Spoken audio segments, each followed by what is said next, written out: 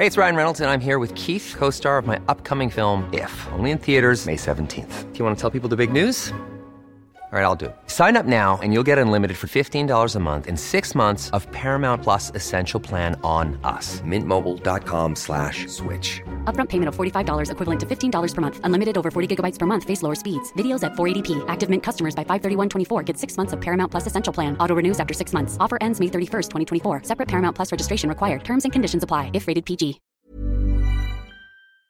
This podcast is for entertainment purposes only and does not replace your own financial, tax, legal, or financial product advice.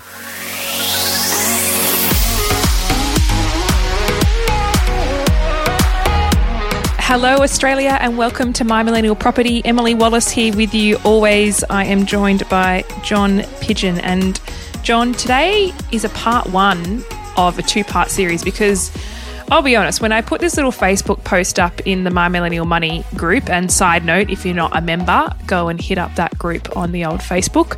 But I'll be honest, I was poolside in Fiji and I was thinking I'm going to record on Tuesday, and I think we need to hear from the community themselves.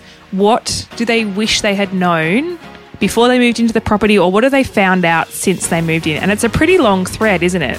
It is. It went for ages and I couldn't keep up, and I'm relying on you today, Emily, to abbreviate all that for me, and let's punch this out and get a result. Indeed. Let's get into part one of What I Wish I Knew.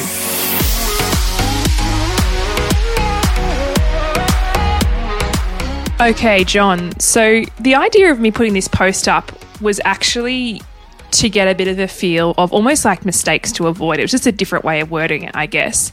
And the community has really delivered on this because so many people jumped on board with all these things. And it's even made me think, like, what do we need to add to our checklist of inspections for clients? Because there are some random things that, you know, could happen once in a blue moon on here. Yeah, and I think it's like for those that are renting at the moment, I rented for a good 10 or 15 years of my adult life. Yes. I think it's almost like a try before you buy when you rent, isn't it? Is see, well, this is what I would do if I owned this house, or this is what I've found in this rental and I don't want it when I buy my own house. So that's a really good testing phase of your life if you are renting. But yeah, when you buy your own home and you've got these issues that you either didn't do enough research to find out about, or no one told you and it occurred down the track, it can hit you for six, can't it? Definitely, and that's kind of what sparked the thought process behind this, because the rental that I'm in, if I had taken my rose-coloured glasses off, and also we had to find a rental, so we're in a bit of a rush. But we are elevated on almost like stilts, and there's a garage door underneath our place. Yep. And so whenever it rolls up, the dog goes nuts, partner's on a call, he can't hear anything, I'm freaking out. And also, because it is on stilts, every time there's a spin cycle on the washing machine, the whole house shakes. Can't do anything. So that was an oversight.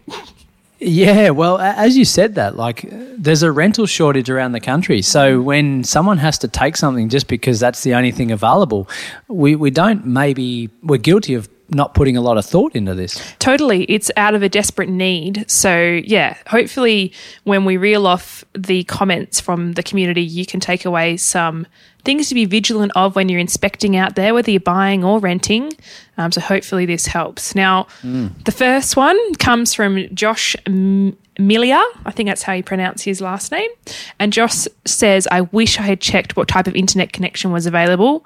Moving from somewhere that had very, very fast internet to a place that now has shaky internet was not such a fun time. And I have to agree with you, Josh. That's kind of a deal breaker, right? It's very fitting when it took us 20 minutes to get started today, Emily. But that is a really what would seem an obvious one, but I think what's amplified that is working from home in maybe the last 12, 18 months where people might not have been used to it or might not have spent as much at home, and all of a sudden we've got 2 or 3 different parties working off that same internet. It really comes into play, doesn't it? Yeah, Yeah, definitely. I have had clients who have said to me, we're not taking a property with less than XYZ, whatever speed it was. I'm not very much of a tech ed, as you probably notice, but there's people who do know these things in intricate detail, and it's something that it does. You use the internet every single day for extended periods of time, so it needs to be good. I'm on board with that, Josh. Thanks for sharing. Yeah. So I suppose for someone that's thinking that and writing that down as a key criteria, we've got to talk to people in the street, don't we, to see how they are experiencing their time there, and has it improved or gone backwards over time? Because the more people around, the more pressure it puts on the internet and everything else. Exactly, particularly in new estates as well, where it hasn't been stress tested as such. I think that's something to be careful of too. Yeah, good one. Now, next cab off the rank, Keely. Keely says, I wish I'd understood how difficult it can be owning an apartment when one or two body corporate members are controlling and hold a lot of power. She also goes on to say she wished she'd visited the property at different times of day so I knew my upstairs neighbours were smokers and that smoke would filter down into my apartment constantly. Keely's not having a great time by the sounds of it. Poor Keely. Keely's suffocated there, isn't she? And I was only talking to someone on a clarity call last week about this. They own an apartment, and it's actually a rental at the minute for them, but they are on the strata committee, and it takes up no less than 20 hours of their week, would you believe, in admin and follow-up and liaison with everyone else on the team of that strata committee, and you get one personality that's out of line with everyone else, and it can be a real nightmare for the others within the strata complex. So that's the first part of it. The second, with the smoking, well, gee, stronger walls are required there, isn't it? And maybe some rules around strata. I don't know. Can you have a no smoking policy through your building? I think in your private residence, I don't think you can, like your home is your home, do what you want. But I guess if you're doing it with the window open and it's drafting into other people's properties, it, does become a bit problematic. And I guess approaching that in a sensitive and correct way is also, you got to be on the right side of that person if you approach them about that situation. Yeah, and down the rabbit hole of smoking, when I was growing up all those years ago, Emily, smoking was quite a common thing. So we'd go out to a pub and everyone would be smoking in the pub, would you believe it? Now, the rules have changed over the years. So when you smell smoke, I feel like, oh, well, where did that come from? That's strong. Obvious. Whereas, 20 years ago it was common. It was everywhere. Yeah. Just touching back on that body corporate piece as well, and I guess for those thinking of buying into a body corporate, like how would you even avoid knowing that? It is a hard thing to avoid knowing the intricate details of the members of the body corporate, but at the very, very least, you should be making a phone call to the body corporate explaining that you are a prospective buyer in the block and you just want to get a bit of a feel, how's it managed? The meeting minutes will tell you, X amount, but it won't tell you everything. So do that, further deep dive. You'll be able to find the body corporate actual company on the meeting minutes and then just Google them and find their number. Yeah, and the whole owner-occupier versus investor ratio is really important, just not only in this topic but everywhere in general for performance, right? So, you can door knock, can't you, to chat to neighbours and so, okay, who's on the committee, what's the history been like, and does everyone get along, and like anything, I think the less you've got in the conversation, the better the outcome. So if there's only 4 or 5 in the strata group, then that makes it a lot easier, less complicated than if there was 40 in the complex. Indeed. And when you're in a smaller group, also an odd number does help for majority rules. Just a little tip there. Yeah, absolutely. Okay, so next one. Oh, this is one I found really interesting from Tanika. So Tanika was talking about the fact that she'd bought a property with a pool, and in hindsight, she now wished that she'd put a clause in the contract that the pool needed to be maintained until settlement, because pretty much what happened was it was fine when they inspected it, but then the pool was green and slimy when they moved in, and it was very hard to keep them accountable to it because there was no particular clause. But the actual pool pump had blown up and it was $4,000 that they weren't planning on spending, that they spent the week they moved into the property. Wow.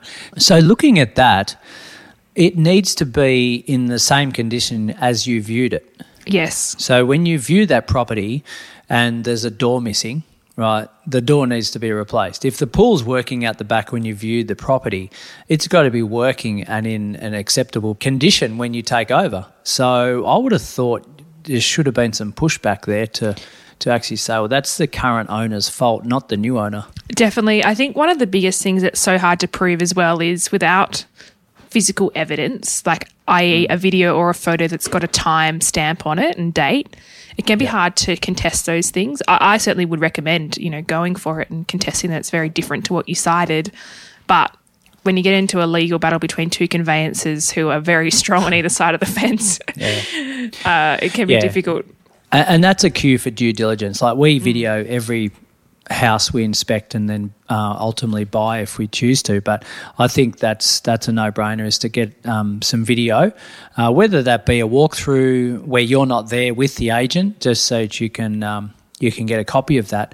Or if you're in person, I would be videoing to see, as you said, date stamp it, but see the condition of the property on the day that you viewed it. Yeah, definitely. Now, good little side note here about being part of the Facebook group, because there's a picture that references this particular person's comment. Lauren Harrison has spoken about considering remedial expenses and having a buffer for them. Yeah. So they moved in and they had a home that has major stormwater issues, the poor things. They're fixing it themselves, a lot without a lot without experience, but it would have been up to about $30,000 easily. And Lauren's put a picture of her partner holding the biggest tree stump I've seen that they've obviously pulled out of what was blocking the stormwater drains. And that's so hard to, how can you know that before moving into the property? It's a really difficult one. Yeah, well, you sort of do get a feel, don't you? When you walk down the street, you get out of the car and you see 3 thumping big gum trees out the front of your house. Yes. There's a reasonable indication that there'll be some roots going somewhere underneath the surface, and there's a good chance that they might gravitate towards water. So, yeah, I'd be cautious if I saw big trees in the front yard to be able to just check plumbing and whatever else. And whilst that's going to continue to grow, we would anticipate that there may be some issues going forward at some stage. But, yeah, that's a big cost, isn't it? Massive. And just generally, just a note on buffers, like I do think it would be naive to expect you move into a new property, well, not new, but, a new place of residence and not have some sort of issue or maybe something you need to change that you discover when you do move in within the first couple of months. So when you are buying, it is advisable to have some sort of buffer in place for potential things that pop up. It might be, a few grand that you put aside, maybe $3,000 to $5,000 that could be for emergency works or something, or just something that needs to be altered. You wouldn't want to move into a property with no cash buffer behind you. I think that would be a bit tricky. No, absolutely not. Now, one more before we go to the break. This one I would absolutely endorse. Ash Clement says, check the water pressure. I didn't in our first rental and there was next to no pressure. Luckily, although not at the time, not for the owner, the shower water just stopped and the house piping had to be replaced. We ended up with great water pressure. But isn't that a game changer, especially in Melbourne and Canberra in winter when the hot water's trying to trickle in and you've got very little flow? Very frustrating. I did see someone chimed in with a special shower head that you can buy that apparently can make the pressure better, which I don't exactly know how that works. Not a plumber, but it is. A lot of people did like that comment. It's obviously a common one that people do check is the water pressure in the properties. Yeah, and a good friend of mine's a plumber. They're not cheap, the call-out fee for a plumber. So, yeah, that's a good one to check when you're doing the rounds when you're buying a property, is just to turn all the amenities on, get the heater going, get the fans going, get the split system on, get the water on, and have multiple. Don't be afraid to go and do all of that in your due diligence, even though everyone else is walking through maybe at the same time as you. Yeah. You're doing your checks, so yeah, be confident in that. But water pressure is a big one, especially like there's gravity-fed water, hot water systems back in the olden days, and they can be a little bit, what would you call it, inconsistent. Yeah, you don't want that. Well, I think we'll take a quick break and come back with plenty more rolling through these 93 comments on this post.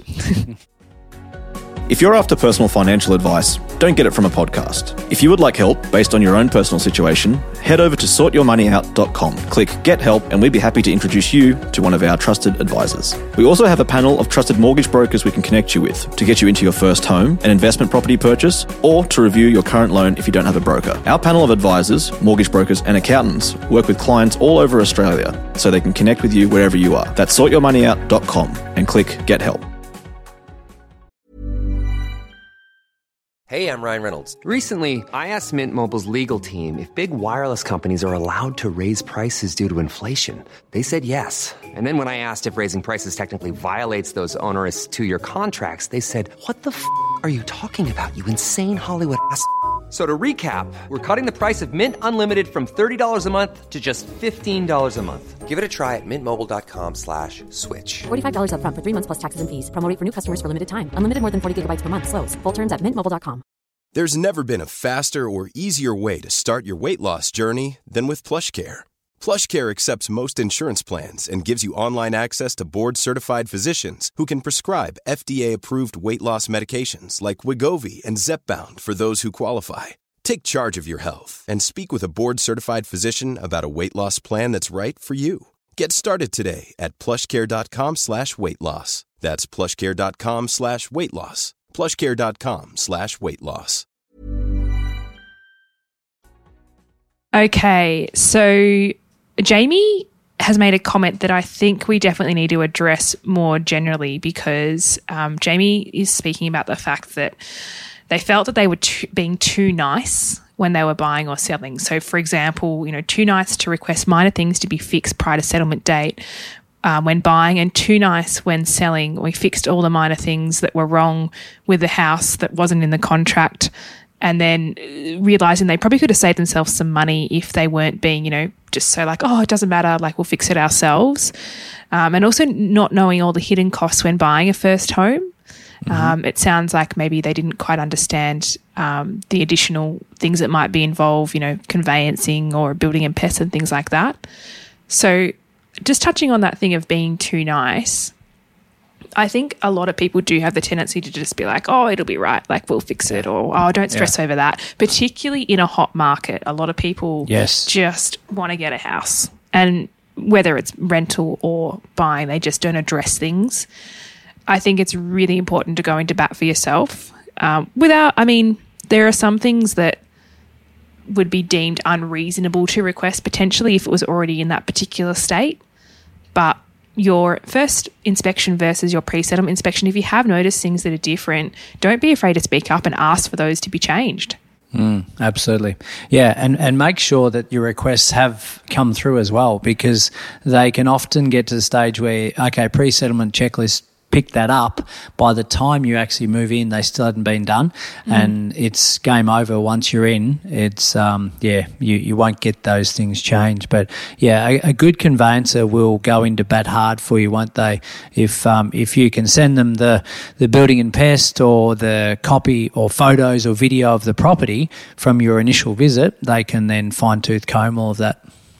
So Benji Nolan says, be extremely suspicious about any room that is carpet but also has lots of random rugs on top of the carpet. Now, this is uni trick 101 if I've ever seen it. That's all we used to do was cover stuff up with tables and carpets and rugs and little things. Big suspicion there when we've got a heap of rugs. There's a good chance that there's something under there that you don't want to find.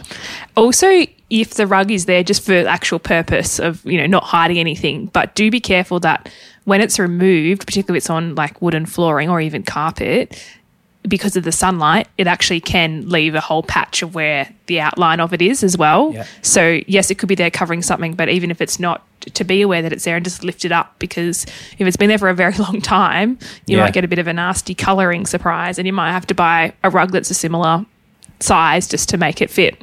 Yeah, absolutely. Do you talk about some of these things in your first homeowner course? I do. A lot of what we talk about in the first homeowner course is around, what to look for at inspections, particularly like when dealing with agents and stuff, because a lot of first home buyers don't know what's normal, what can I ask, what shouldn't say. Yeah. Yeah. Yeah, you're really guided by maybe your parents, or you're taking a builder along, or your real estate agent telling you something that might not be completely accurate because they want to get a sale, would you believe? So there's a lot of things if it's your first time, it can be extremely daunting. And if you're just looking at the house from the outside in and looking at it and think, yeah, that's pretty cool, I'll take that at the price because I'm pre-approved and everything else, we gloss over the small things that we might find out, which is the idea of this thread, I suppose. But yeah, a tip there would be just to bring someone with you it's not their first rodeo. They've been there and done that. They can lift the carpet, lift the rugs up, they can look under the house, they can have a look at the roof, and they can see the gum trees and all these things that might be potential issues down the track. Yeah, someone who's got high attention to detail just more generally, or someone who's bought a few properties is always a good person to have on your side when you're inspecting. Yeah, so you're saying someone female? Not necessarily. Just someone because that's got what a good I would do. I'd take my wife with me just for that purpose alone. That's fair.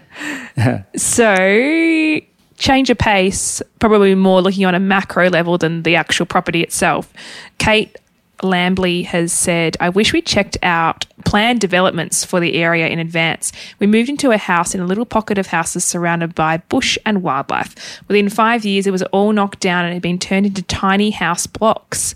We spent nearly the whole of the first 6 or 7 years living in a construction zone. Oh my gosh, Kate. You must have really loved the house, because I would have been red hot out of there.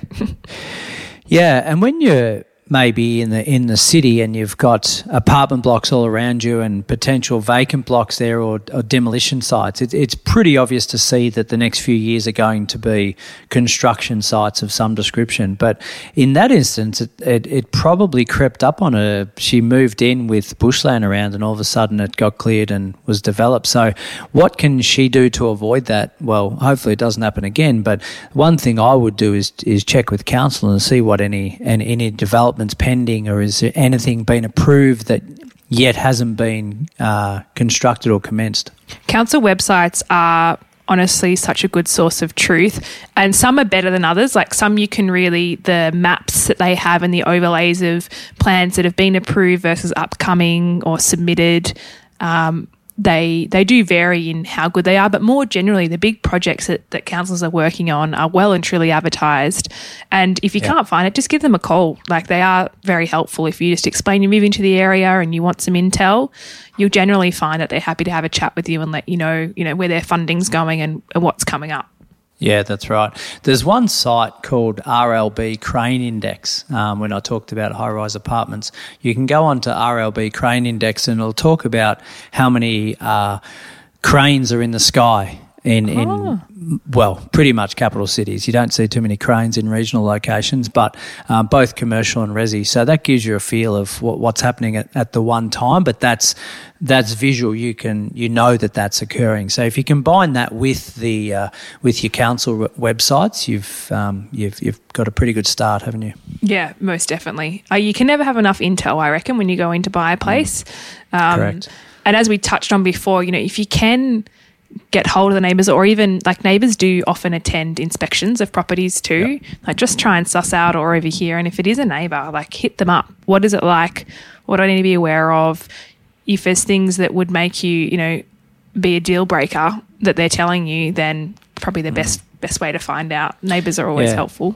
Mrs. Mangles. So the one thing that might seem an obvious one but is sometimes overlooked, and as you said, Emily, in a hot market you can fast-track these decisions, is going there in different times of the day and different days of the week. So if we're near schools, so we're going there at 8:30 in the morning and 3:30 in the arvo. If it's weekends, what's the foot traffic like? What's the car movement like through the weekends versus during the week? And going back 2, 3, 4, 5 times, you get to see a lot of things happening, as opposed to your inspection time that can often be a time that's convenient to avoid a lot of those issues that you might see as a problem. Indeed, yeah. I think even just sitting out the front, or sometimes we stay back after the inspection, like 15 minutes or so, or go ahead just to get a bit more of a feel what's going on. Going when it's raining is always a good one, isn't it? Yeah. Like can you smell the moisture? So true. So they're actually just on the topic of rain. There was one here that came from Sarah Booth, and Sarah said, I wish we had known whether the basement of our house would flood. It was bought in a drought and we moved during that time. It's now raining again and it's apparent that the drainage isn't adequate and it doesn't, she must be renting, it says, and they don't want to fix it. So I think it's such a hard one when you're a seasonal buyer, right? Like drought versus extreme rain, you are going to have a very different experience in the house. Absolutely. Drainage keeps popping up. Drainage is such a big one, and I don't unless you do get a massive downpour, as you said, inspecting during the rain, like how are you supposed to know these things? No, you don't. And that changes over time, call it El Nino or anything else. But I know locally on the Central Coast, we've just in the last few weeks had as much rain as I've ever seen. Yeah. And houses have flooded that haven't flooded before. Like they were a 1 in 100 year flood zone. Now they're a 1 in 25. Now they're almost feels like a 1 in 2. Yeah. So things change over time as well. How do you know that? Some things you just can't prepare for, but there's a lot. Most of these things that we've spoken about today so far, we can not necessarily avoid, but just be aware of it when we're doing our due diligence. Yeah, indeed. Sheridan Pelham has a really good comment here. She talks about renting in the area before she bought. She said, this will sound really sad and really entitled, forgive me, but I wish we'd rented in the place we'd bought before we bought it. It's been a big change and that's made it hard to love both the house and the area. So, yeah, it's very hard to often rent that particular house that you're going to buy. Yes. But you can definitely rent in the area, can't you? And that's I think a great idea if you're considering spending $1 million in an area. You try before you buy. Even just getting acquainted with the local strip of shops, is there a good coffee place? Is there a good butcher and baker? And what does your day-to-day look like? Do you need to commute to go get your groceries?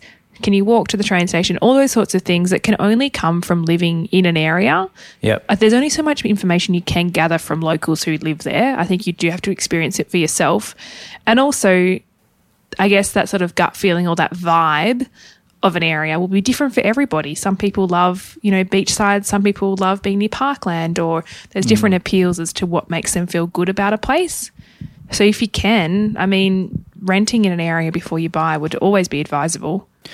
Yeah, and a lot of families in particular put a huge focus on school zones, the top ranking schools by state or by city, right? And when I look at those, having been a teacher myself, they're a very subjective list because what school might suit one kid might not suit another, even though they might be the top 3 school in the city.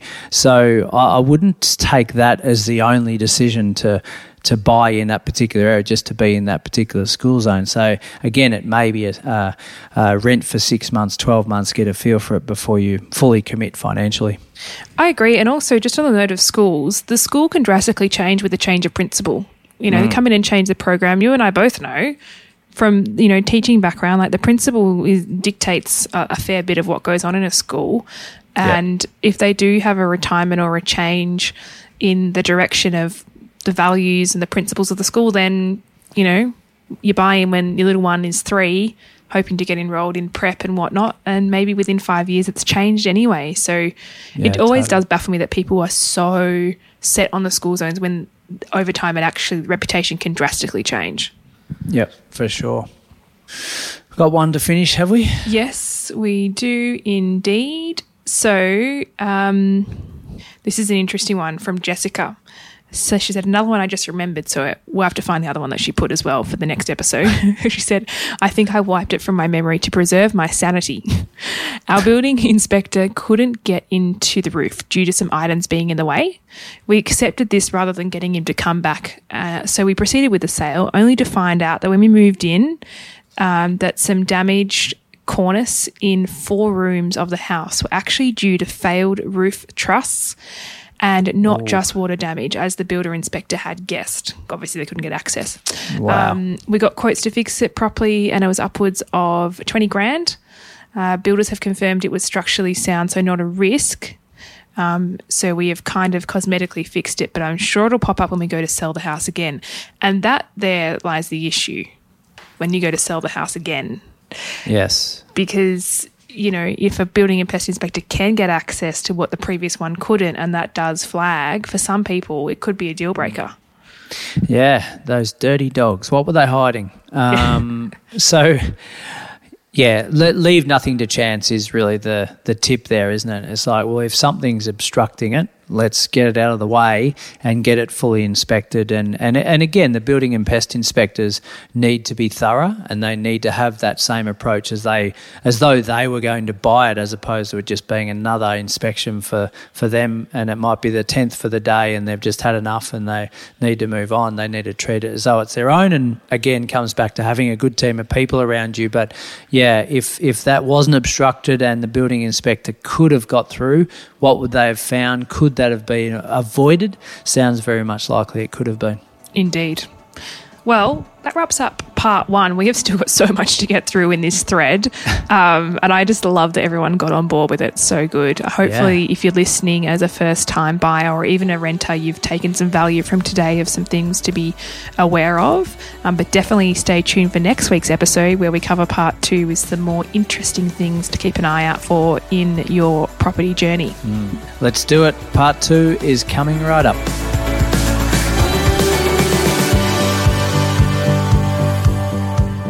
We acknowledge the Awabakal people, traditional custodians of the land on which our studio sits, and pay respects to their elders past, present and emerging. We extend that respect to Aboriginal and Torres Strait Islander peoples who may listen to our podcast. Taking your property journey to the next level starts with education. That's why we make this podcast, but we've also created online courses to equip you with the knowledge you need to take the next steps. I've created the Solvair Online Academy, open to both first home buyers and seasoned investors, where I share my tips and experience from 20 years in the property space. And if you're a first home buyer, I have the course just for you. Everything from pre-approval all the way through into your settlement and everything in between. How to place an offer, how to bid at auction, what to even look for at an open home, and what questions to ask the agents. It's all covered in my online course. Follow the links in the show notes to sign up and get started today. This podcast is for education and entertainment purposes. Any advice is general financial advice only, which does not take into account your objectives, financial situation, or needs. Because of that, you should consider if the advice is appropriate to you and your needs before acting on the information. If you do choose to buy a financial product, read the product disclosure statement, target market determination, and obtain appropriate financial advice tailored to your needs. Simo Interactive Proprietary Limited, the publisher of the podcast, and Glenn James are authorised representatives of Money Sherpa Proprietary Limited, which holds financial services license 451289.